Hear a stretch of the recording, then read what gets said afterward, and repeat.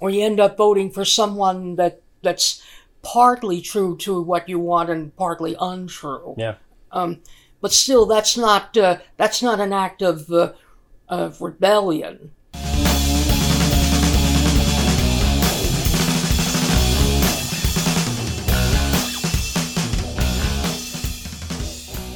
Hello again. Suzanne has another topic to inform us about, and today we're talking about breakups. I'm talking about two historical breakups and how the people who revolted had to rise to the occasion, or else make good of the consequences or after effects. So what context are we talking?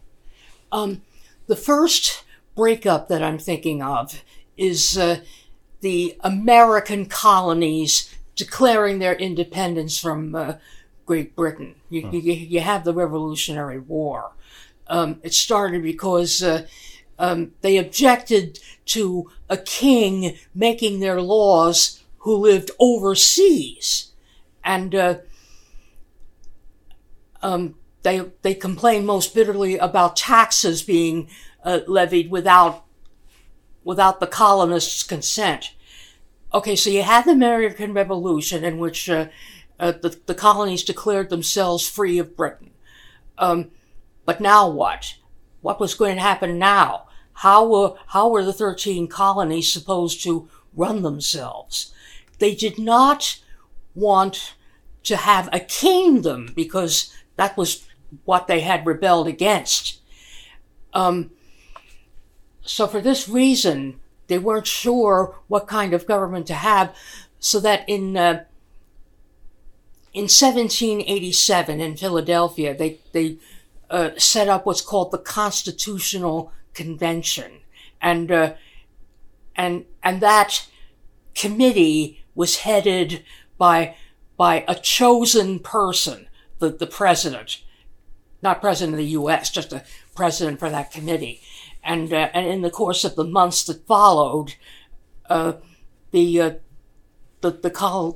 colonial lawmakers made up our system of government as we've known it ever since. They broke away from one system and started another. Were we unique at the time? I don't recall, as a democracy or as a republic. Were we the only one at that point? I don't know. Yeah, I don't recall. I know they talk about the Magna Carta and giving lords. That was the Magna Carta was much earlier. That was long before Columbus rediscovered America. Yeah. Magna Carta was a revolt of the English nobility against oppressive actions of the king, and the Magna Carta was a document the king was forced to sign, reducing his powers and giving the citizens more say in their everyday affairs. But I mean, that one was a step towards democracy, at least for the lords. But was the Constitution, was that a brand new thing? Had anyone done that before? I don't remember. It's a unique document, I guess. I know that in my 7th grade civics classes, it said that some of the states, not responding to federal government, but some states made up their own constitutions, and they either revised them from time to time or they made new constitutions. For the constitutions for the state government, not the federal government. At the state level, yeah. Okay, so that's one breakup, and you said there was another breakup. The other breakup was the revolt of the southern states against the northern states over the question of slavery in the South. And the South refused to give up slavery because many unskilled hands were necessary in harvesting crops because the South was mostly agricultural. But when the southern states seceded from the others, all the only experience they had was a central government that was run by a president. So they sort of copycatted what they had before, making up their own federal government with another person, Jefferson Davis, heading the group of states.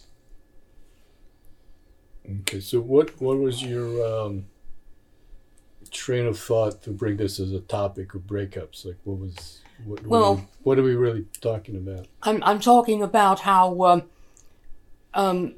yes, the Declaration of Independence says if a system of government doesn't suit the populace, it's the populace's right to, quote, alter or abolish it and set up a new form of government, and so on, unquote. Mm-hmm.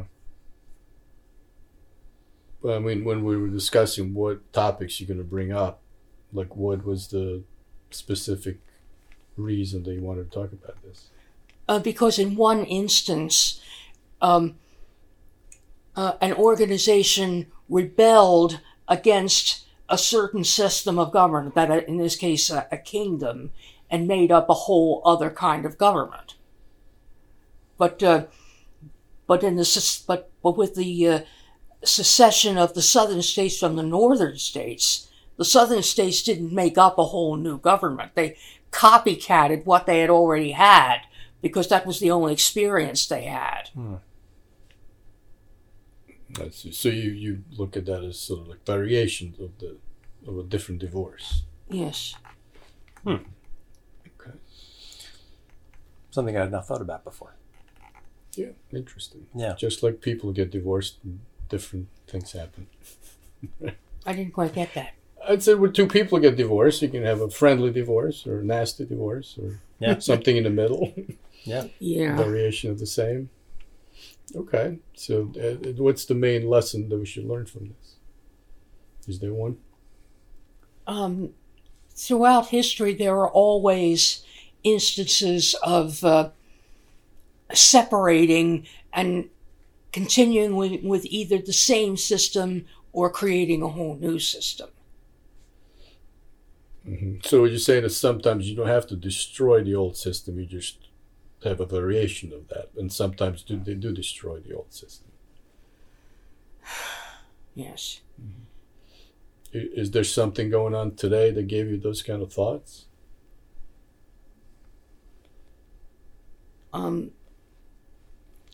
I can't think of any offhand. Besides, there may be more than one going on simultaneously. Mm-hmm. Well, I'm just thinking, is there anything going on today in the U.S. that on a political scene that might give you some sort of, ideas that is there something like that can happen again? Yeah. You think so? Okay. All right. So should we add anything to this, or are we wrapping it up? Well, I'd say that any present day American students still in school who have to take courses in U.S. history should keep my information in mind when they're studying the periods of the American Revolution and the periods just before the Civil War. Or when they're voting, right? Or when they're voting.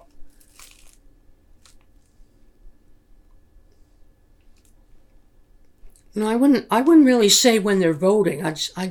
Because they know the candidates, and they're not trying to remove someone from office or put someone in office. They're voting people that they want into certain positions, but there was no tremendous amount of discontent or challenge. Well, you don't want to vote for someone that's going to work against you. So, because then it makes it worse, and then you end up in a bad system. Or you end up voting for someone that's partly true to what you want and partly untrue. Yeah. But still, that's not an act of rebellion. No. Well, partly true, partly untrue. That's every politician. Yeah. They never tell you the whole story, right? Sadly. Right? So your examples are more about rebellion against the system. Yes. And how it can go two different ways. Uh-huh. Okay. And you feel that we live in a climate that's possible again. Sadly. Yes. Yeah. All right. Well, the lesson that we should probably take from this is study history and learn what happened in the past so you don't repeat it necessarily, right? Yeah. That's why it's important to study that. And see, when you were in school, you had civics classes. And today, they don't teach that in school anymore. As far as I know, there's no civics classes anywhere, right? I've seen some, yeah. But not like it used to be. Probably not. Which is a shame. Well, thank you, Suzanne, for this comparison and sort of a warning in a way. And we'll discuss another topic soon. Yes. Okay, thank you.